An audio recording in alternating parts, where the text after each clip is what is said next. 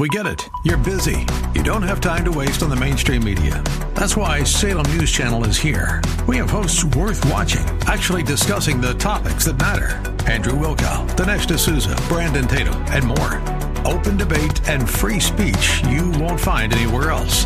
We're not like the other guys. We're Salem News Channel. Watch anytime on any screen for free 24/7 at snc.tv and on Local Now, Channel 525.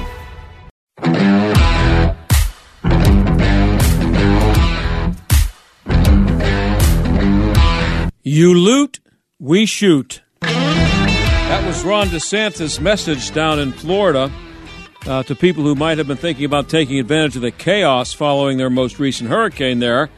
And here's what he said, quote, "This part of Florida, you've got a lot of advocates of the Second Amendment. If you go break into somebody's house and you're trying to loot, these are people that are going to be able to defend themselves and their families, so I would not do it." In other words, they'll shoot you. Is there anybody out there who could possibly disagree with this? Now, I'll bet we could find a few liberal Democrats out there who would, of course, but some of them probably in positions of power, too. It seems like a pretty good message to me. Who could possibly be against a homeowner shooting someone who decided to come into their damaged house and steal their belongings? And speaking of looting, have you seen the video of the Home Depot in Long Beach, California? It's been everywhere, with multiple people wearing masks and grabbing large power tools, and I don't know what they are, but they're throwing them on a cart and just walking out of the store with them in a cart. So how long is this going to go on? A year or two ago, I had a guest on this show who trains guard dogs, and I asked him why more business owners weren't coming to people like him for help. I think he actually said that he thought there was going to be an uptick in that, but I haven't seen it. I'm still waiting for one video of a looter getting a large chunk taken out of his butt by a highly annoyed German Shepherd. You would think a nice big German Shepherd sitting somewhere near the door would make a looter think twice about shopping without paying there, or you could keep the dog enclosed somewhere. Just, spring him before the looter gets the stuff out the door.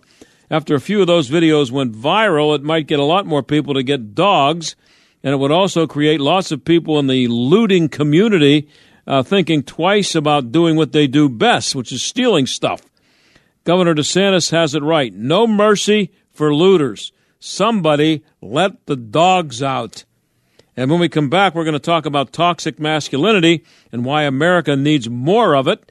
And in our second half hour, we're going to talk to the first black woman elected to statewide office in Virginia. She's the lieutenant governor there now and a rising superstar in the Republican Party, and she has a book out. Stick around.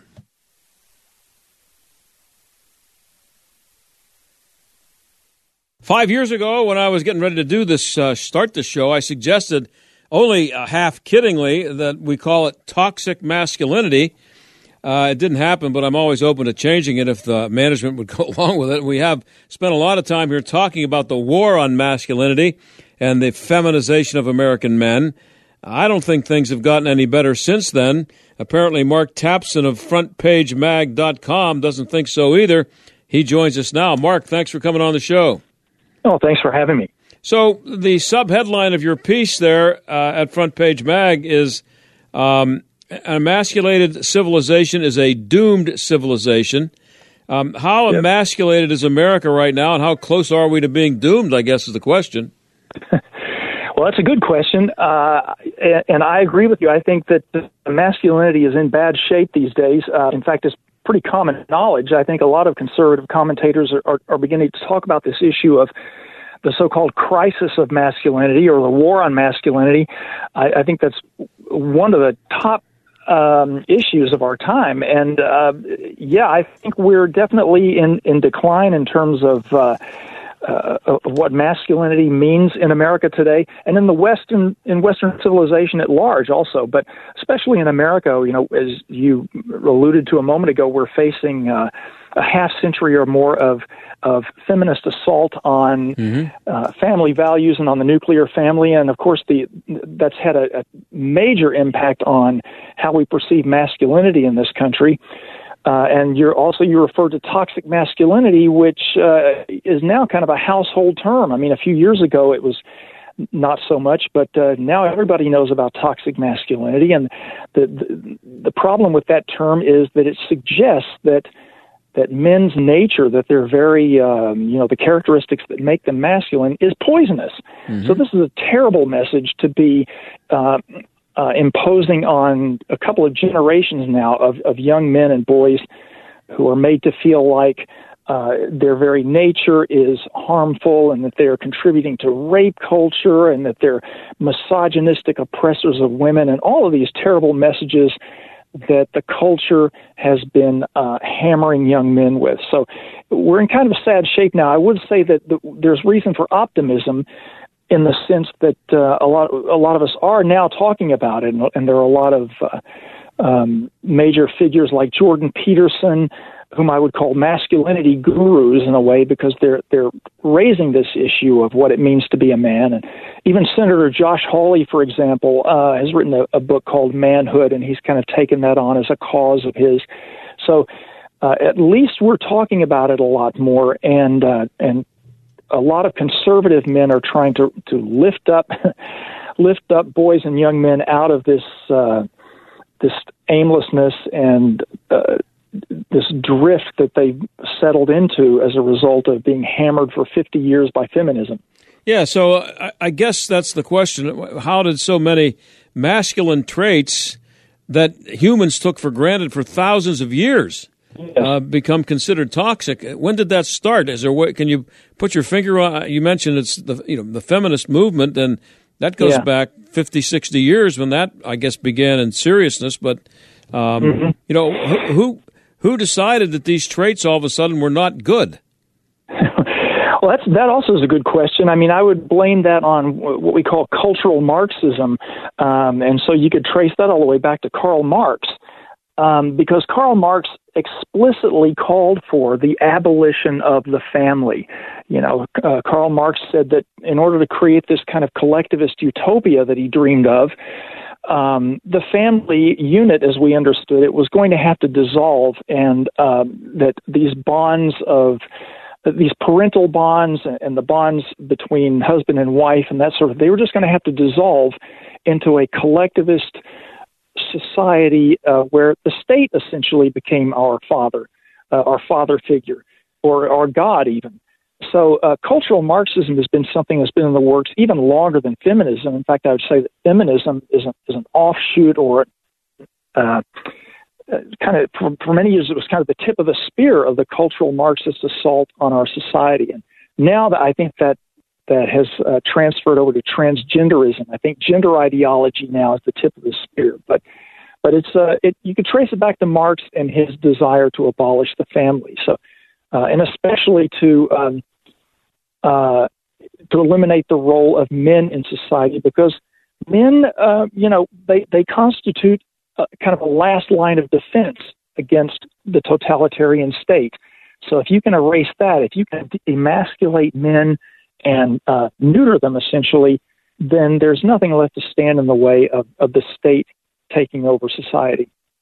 That all makes sense, but I still, there are a lot of people out there with ideas, and at some point, I don't know when, Marx goes back a long time, at some point, that it went saying that was something bad about being a father, and something bad about being the provider, and being bad about not breaking into sobbing when something upset you. At some point, when you went and told people that wasn't a good idea, you were going up against people who thought those were good things for 5,000 years or a couple thousand years. So what put people in a position to start believing that kind of stupidity? Because there are a lot of crazy ideas out there. At some point, that was a crazy idea, wasn't it? Yes, and that's a great question. It really started, and cultural Marxism itself started in the universities. It started at the university level, and so generation after generation, these ideas began to sort of percolate in the universities and then gradually drift out into society from there.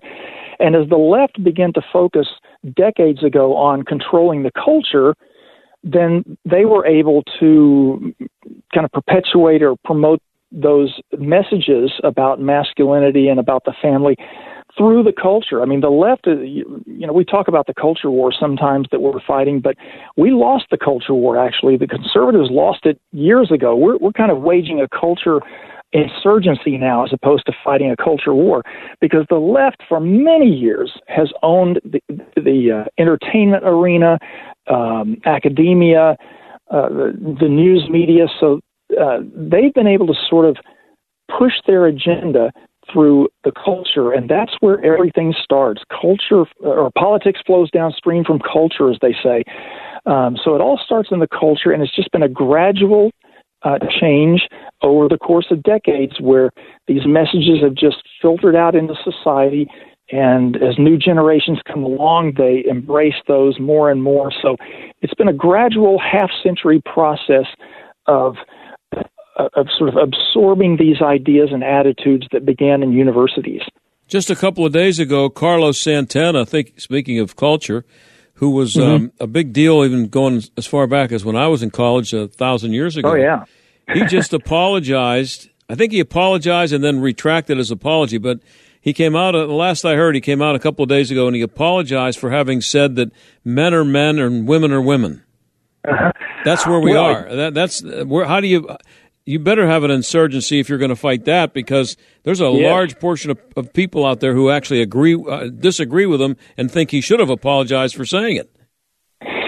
That's blasphemy. That's considered blasphemy these days to acknowledge that men are men and women are women. I mean, a large part of this gender ideology, a large part of that agenda is to essentially eradicate the definitions of male and female and men and women. And you can see now that we have even Supreme Court justices who are unwilling to define what a woman is. So, I mean, we've reached the point now where our cultural and political elites now have absorbed these ideas and these attitudes, and they're kind of steering the culture where they want it to go. So it seems insane to people like you and me to say, well, you can't define what a woman is. That seems crazy. But to the ruling cultural class in America and in the Western world today, that's not a crazy idea at all. They're pushing it hard. I mean, the Biden administration has openly said, that they're making gender ideology a major part of their foreign policy. So it's something that's being pushed by the people at the top. Yeah, well, and you mentioned that this is an insurgency. That just what you described there, it's going to require a lot more than a minor insurgency to overcome that, isn't it?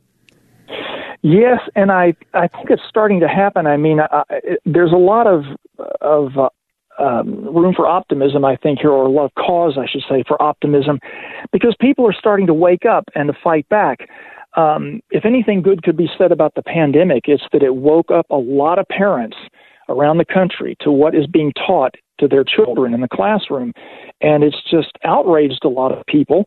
And that's a positive thing. That is a very important step forward, is having parents understand that the left is working hard to drive a wedge between their children and the parents as part of this agenda to abolish the family. So now that a lot of parents are onto them, then you're seeing a lot of pushback at a grassroots level, and that's what it's going to take. Well, we are a few months away here, possibly in Pittsburgh, in Allegheny County, from electing a socialist county executive. And they've already sent a Democrat socialist, to Congress. Her district is here in the city. So how is the war on capitalism connected to this war on masculinity? Obviously, if it's Marxism, they don't like capitalism.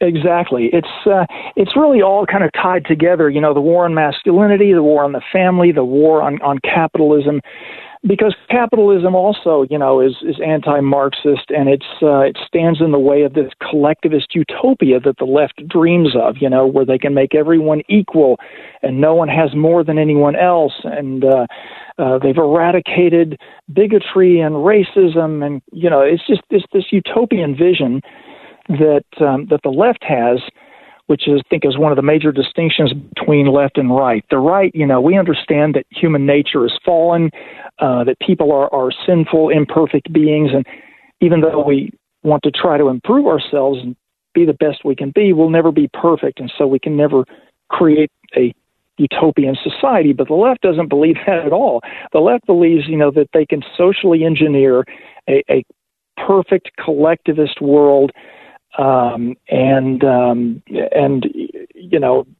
destroying capitalism is a major aspect of that dream. We're talking to Mark Tapson of Front Page Mag. You can find his piece on this. It's a long piece, and you should really take the time to read it. You can find it at frontpagemag.com. We have about 3 minutes or so left here. Mark, you also, I guess the question is, there seems to be, and you point out, an obvious void out there. Is toxic masculinity better than no masculinity at all? That would be the question I'd ask. Well, this phrase toxic masculinity is very misleading. It basically tries to label men's natural instincts for kind of an adventurousness and natural leadership and the natural desire to protect and to defend and even our aggression, even male aggression. Mm-hmm. That's not automatically a bad thing. I mean, aggression is what's required to combat evil in the world. Yeah. There's such a thing as aggression channeled in the right way, and of course that's what you want. You don't want to eradicate these qualities in men. You want to channel them in the right direction. And that's where, you steer it away from any kind of toxic behavior toward a moral sense for men and this sense of sacrifice and service for their families and for their communities and their country.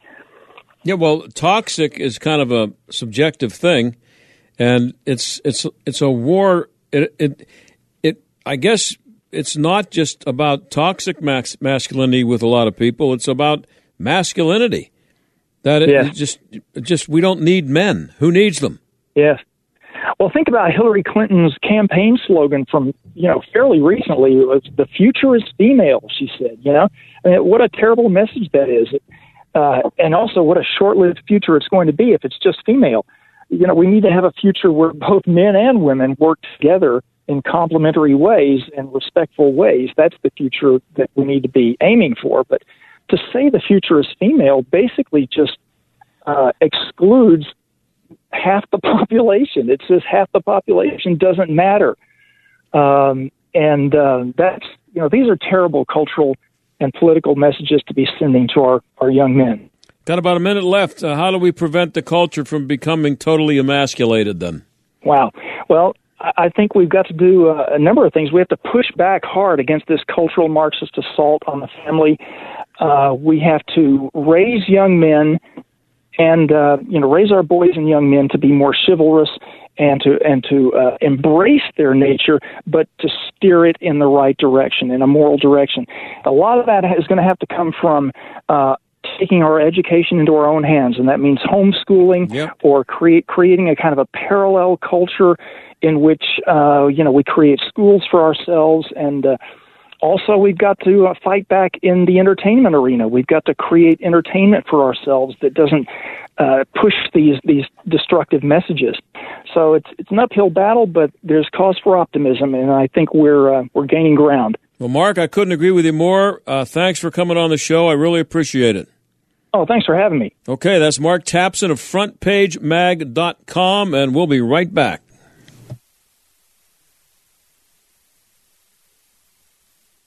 Winsome Earl Sears is a rising superstar in the Republican Party. She's the first black woman elected to state office in Virginia. She's a conservative, and she says she's living the American dream. She has a new book called How Sweet It Is Defending the American Dream, and she joins us now. Lieutenant Governor, thanks for coming on the show. I appreciate it. Yes, hi. Thank you for having me. It's good to be here. So, I guess you could have called the book you could have called it "Living the American Dream," but why did you go with "Defending the American Dream"? Well, because when you see what's going on in our country, and apparently America's just not good enough for some people the way that she is. They've got to make her or remake her in their own image. Then you've got to know that they've lost their minds. I mean, America continues on the path of becoming the more perfect union. You know, this experiment that we're doing, and we don't want to be what they want us to be, which is some socialist country. We've seen that happen. We saw that in Jamaica when they tried to make us a socialist democrat republic. And I can tell you, Alexandria Ocasio-Cortez, it doesn't work. And we have the best that there is. It's not utopia. And by the way, if you find utopia, then when you go move there, it won't be utopia. You know what I mean? So, yeah. But what is it that's happened that we've reached the point where the American dream has to be defended? It didn't used to be. That's because we all believed in the goodness of America. We believed that she was still that city on a shining hill, that, you know, we may have our faults here in America, but by golly, this is the best place after all. You know, we believe in rights. We believe, of course, and I love the First Amendment. And part of the First Amendment is I also have the right not to listen to you. I mean, think about that. Yeah. And they're just trying to remake us into something else. And they're kinder, I like to say, than Jesus. You know what I mean? Mm-hmm. And they're using our tax money to do it, and then they're making policies that turn our children against their own families. So all I'm saying is, you, as they say on the streets, you do you. Let's just leave each other be and let America be the best possible place again. You write that you were shocked by having to give a victory speech on election night. Why were you shocked? You didn't expect to become the Lieutenant Governor of Virginia?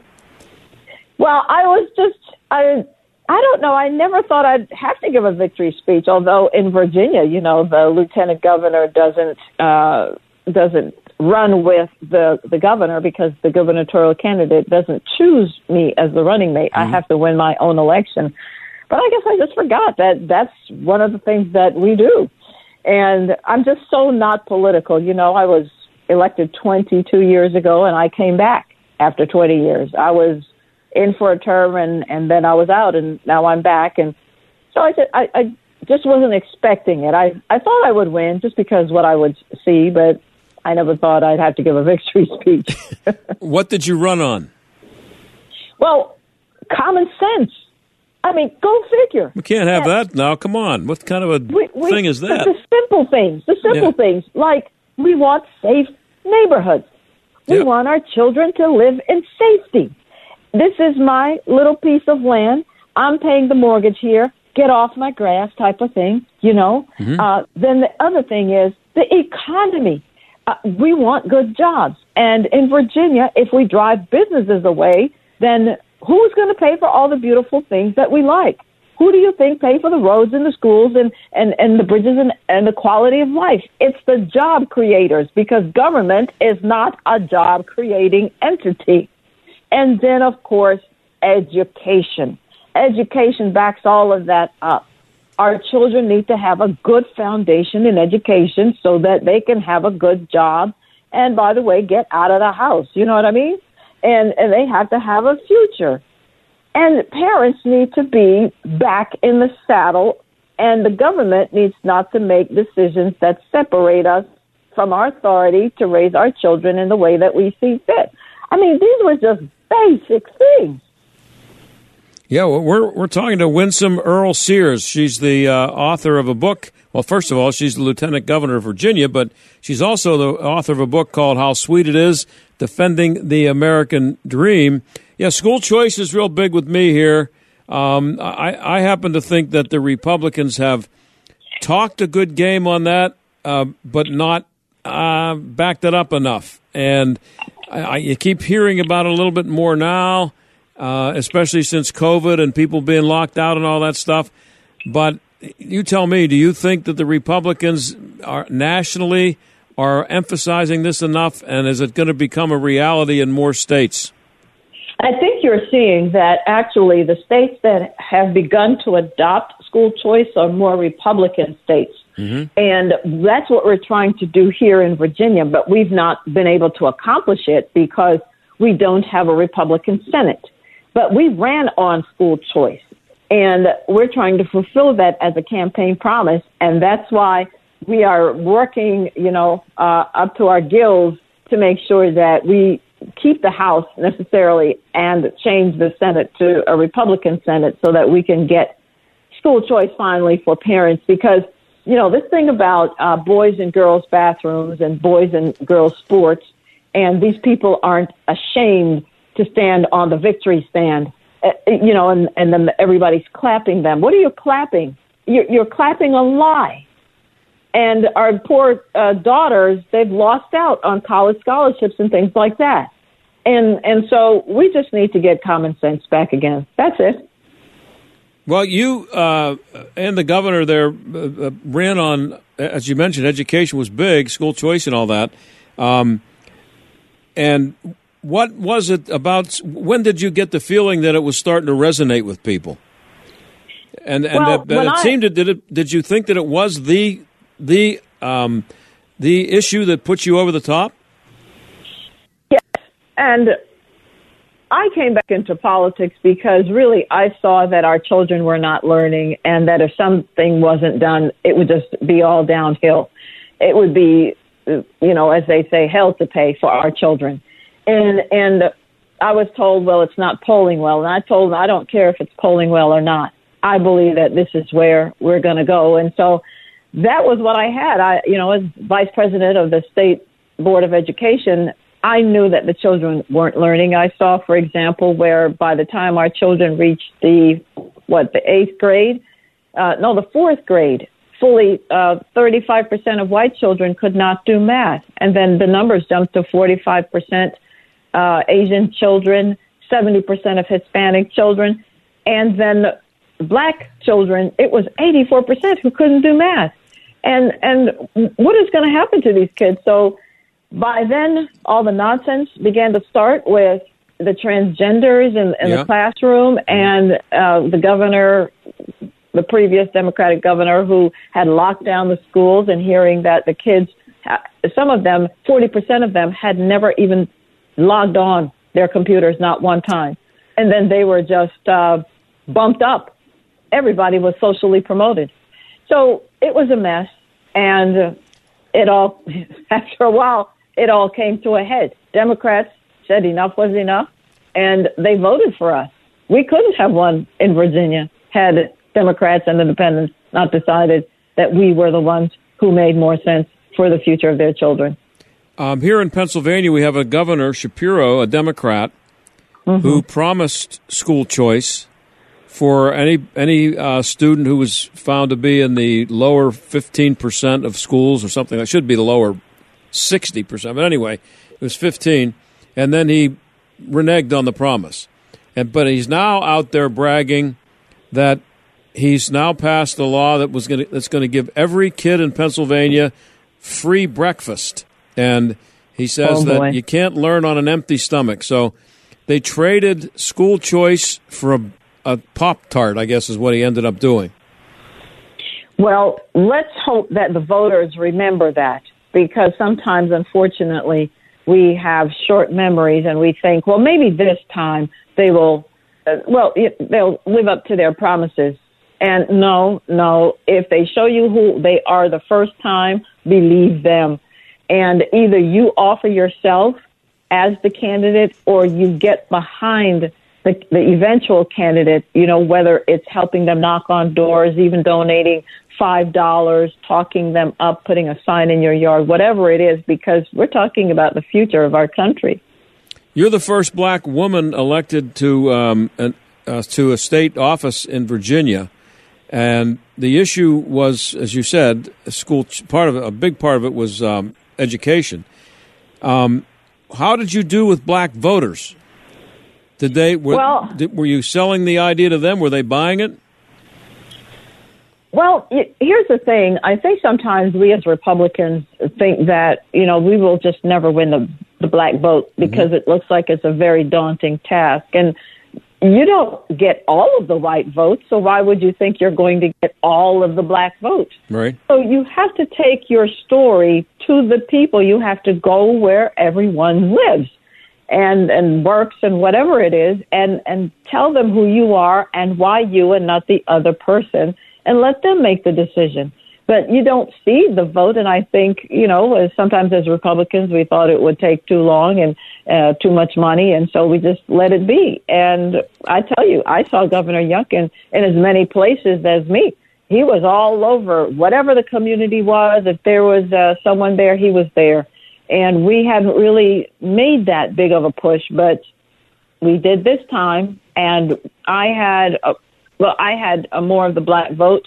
Understandably, I mean, just the way things work. And then, of course, we had total more of the black vote this time around than we've ever had as Republicans in Virginia. So black Republican conservatives work. It works. It works. Because, look, if you're going to take more territory, then you've got to find conservative voters. They're in the Democratic Party, but they don't even know that they're conservative because nobody has ever come to them with that message. And the only message they hear are that Republicans are bad, and by the way, did I tell you Republicans are bad? I'll give you an example. So I was in a corner of Virginia, and not known to be a bastion of Republicanism, and we stopped, and I walked into the black barbershop, and I said, "Gentlemen, I'm your lieutenant governor. Let's talk." They looked at me as if and I said, no, I'm with them. I'm really the lieutenant governor. I sat down. We had a wonderful discussion. The customers in the chair, the barbers, everybody, and then as I was leaving, the owner said to me, "I have been on this corner now for 12 years, and not once has any politician ever come in here and asked me for my vote." That's great. So it's a Democratic area, so that means the Democrats never came because they figured they'd have him, and the Republicans never came because they figured the Democrats have him. Mm-hmm. You know what I mean? So now he's going to remember that. Yeah, and so when do we get to the point where voters, black voters, white voters, Asian voters, all voters, stop thinking that someone is going to do a better job for you if they have the same skin color as you, or someone is not going to do a good job for you if they don't have the skin color that you have? We're not there yet. No, but I think we're getting there because you're seeing more voters of all colors and stripes in the Republican Party. You see more Asian representatives. You see more black representatives, more Latino representatives. We're getting the message out. We're not taking any voters for granted. We ourselves are going, and, whether we're booed or whatever, insulted, then that's just it. But we'll take whoever wants change. And by the way, let me say this. I'm hoping that as Republicans, we're just letting each other be, that we will vote for whoever we as Republicans want to vote for, and then we'll come together behind the candidate. But let's not be like the Democrats where, like they tell me, if I'm not black if I don't vote for the Democrats. We can't be them. We're talking with Winsome Earl Sears. The book is How Sweet It Is Defending the American Dream. I have a little over 2 minutes left. I want to give you a chance to tell you a little bit of your story, beginning with your dad coming from Jamaica with $1.75 in his pocket back in 1963, when things, by the way, were not good for black people here, especially in the South. What caused him to do that, and how did that, obviously it changed your life. Well, being a Jamaican, he was really a British citizen, so it would have been easier for him to go to England to try to restart his life. And in fact, his siblings went there, but he decided, no, America was the place, and it was harder to get into America. You documents, and wait your turn and all that. But he came, and he just decided America give him that second chance at life, and he made the best of it. And of course, with $1.75, he took any job he could find and then put himself through school with that money. And now he's comfortably retired. And then he came and got me when I was 6 years old. And look at me now. I mean, I am second in command in the former capital of the Confederacy. So don't tell me that America is not the place where you can realize your dreams if you are given the opportunity. Opportunity, not equity, because equity means equal outcomes, and there is no place in life you get equal outcomes. But if you give me an equal opportunity, I'll be all right. Got it. Less than a minute left, and I got a lot more questions for you, but this one real quick. You're a proud Virginian, and you talk about how proud you are of people like Washington, Jefferson, and Madison. I don't have to tell everybody what's been happening to those guys recently, especially as it applies to black people. Yes, sir. The criticism they've taken, slaveholders and all that stuff. Yeah, and, we acknowledge all parts of them. There is nobody who is perfect. Mm-hmm. And that's why when we talk about this more perfect union, America is becoming.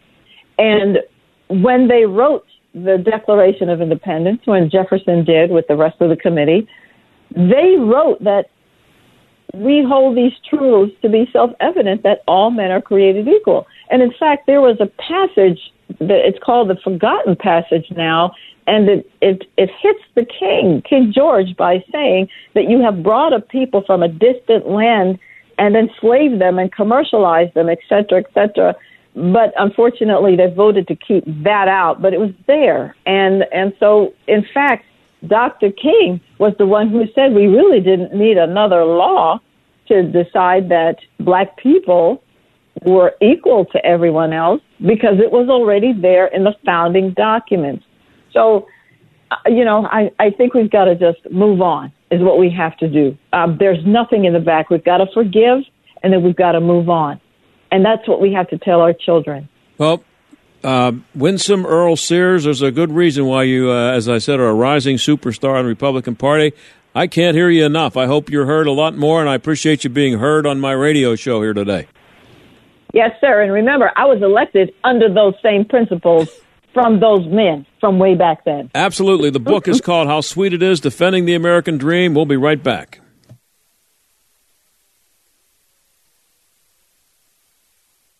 So I guess they're still cleaning up down there. The hurricane in Florida, you heard what at the top of the show. If you missed it, I gave Ron DeSantis a lot of credit for saying, you loot, we shoot. Seems to me like a pretty good way to approach looters. But Adam Schiff, this guy said something to the effect of, if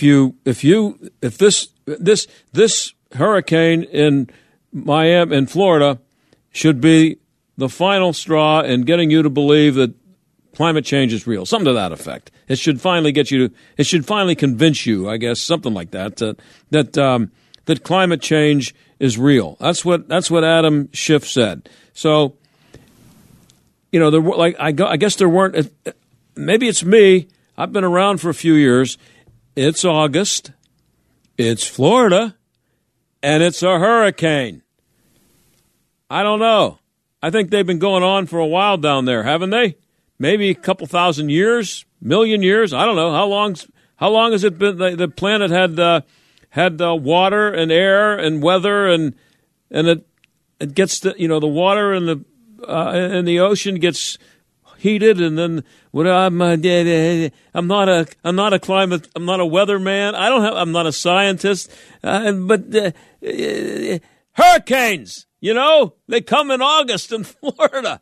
Why does somebody have to put have a reason for it other than it's the planet Earth and this is what happens? And here's the other thing that's going to happen in places like, I don't know, North Dakota, Wyoming, South Dakota. Guess what it's going to do this winter? Snow a lot. And here's the other thing. Amazingly enough, it got really hot this summer. Guess where? In the desert. It was hot. And here's the thing. Tampa, Florida, before air conditioning, was Youngstown, Ohio. Okay? And people the hurricane would come. It would take about 20 minutes to evacuate everybody. They'd clean up, they'd wait for it to go away. They'd come back, they'd clean it up, and there wasn't all this drama. Now you have to have drama because there are 3 million people living there. Maybe that's the problem. Maybe there shouldn't be that many people living in Tampa or in that area. I don't know. It's a hurricane. Adam Schiff needs to go away and shut up. I'll talk to you tomorrow.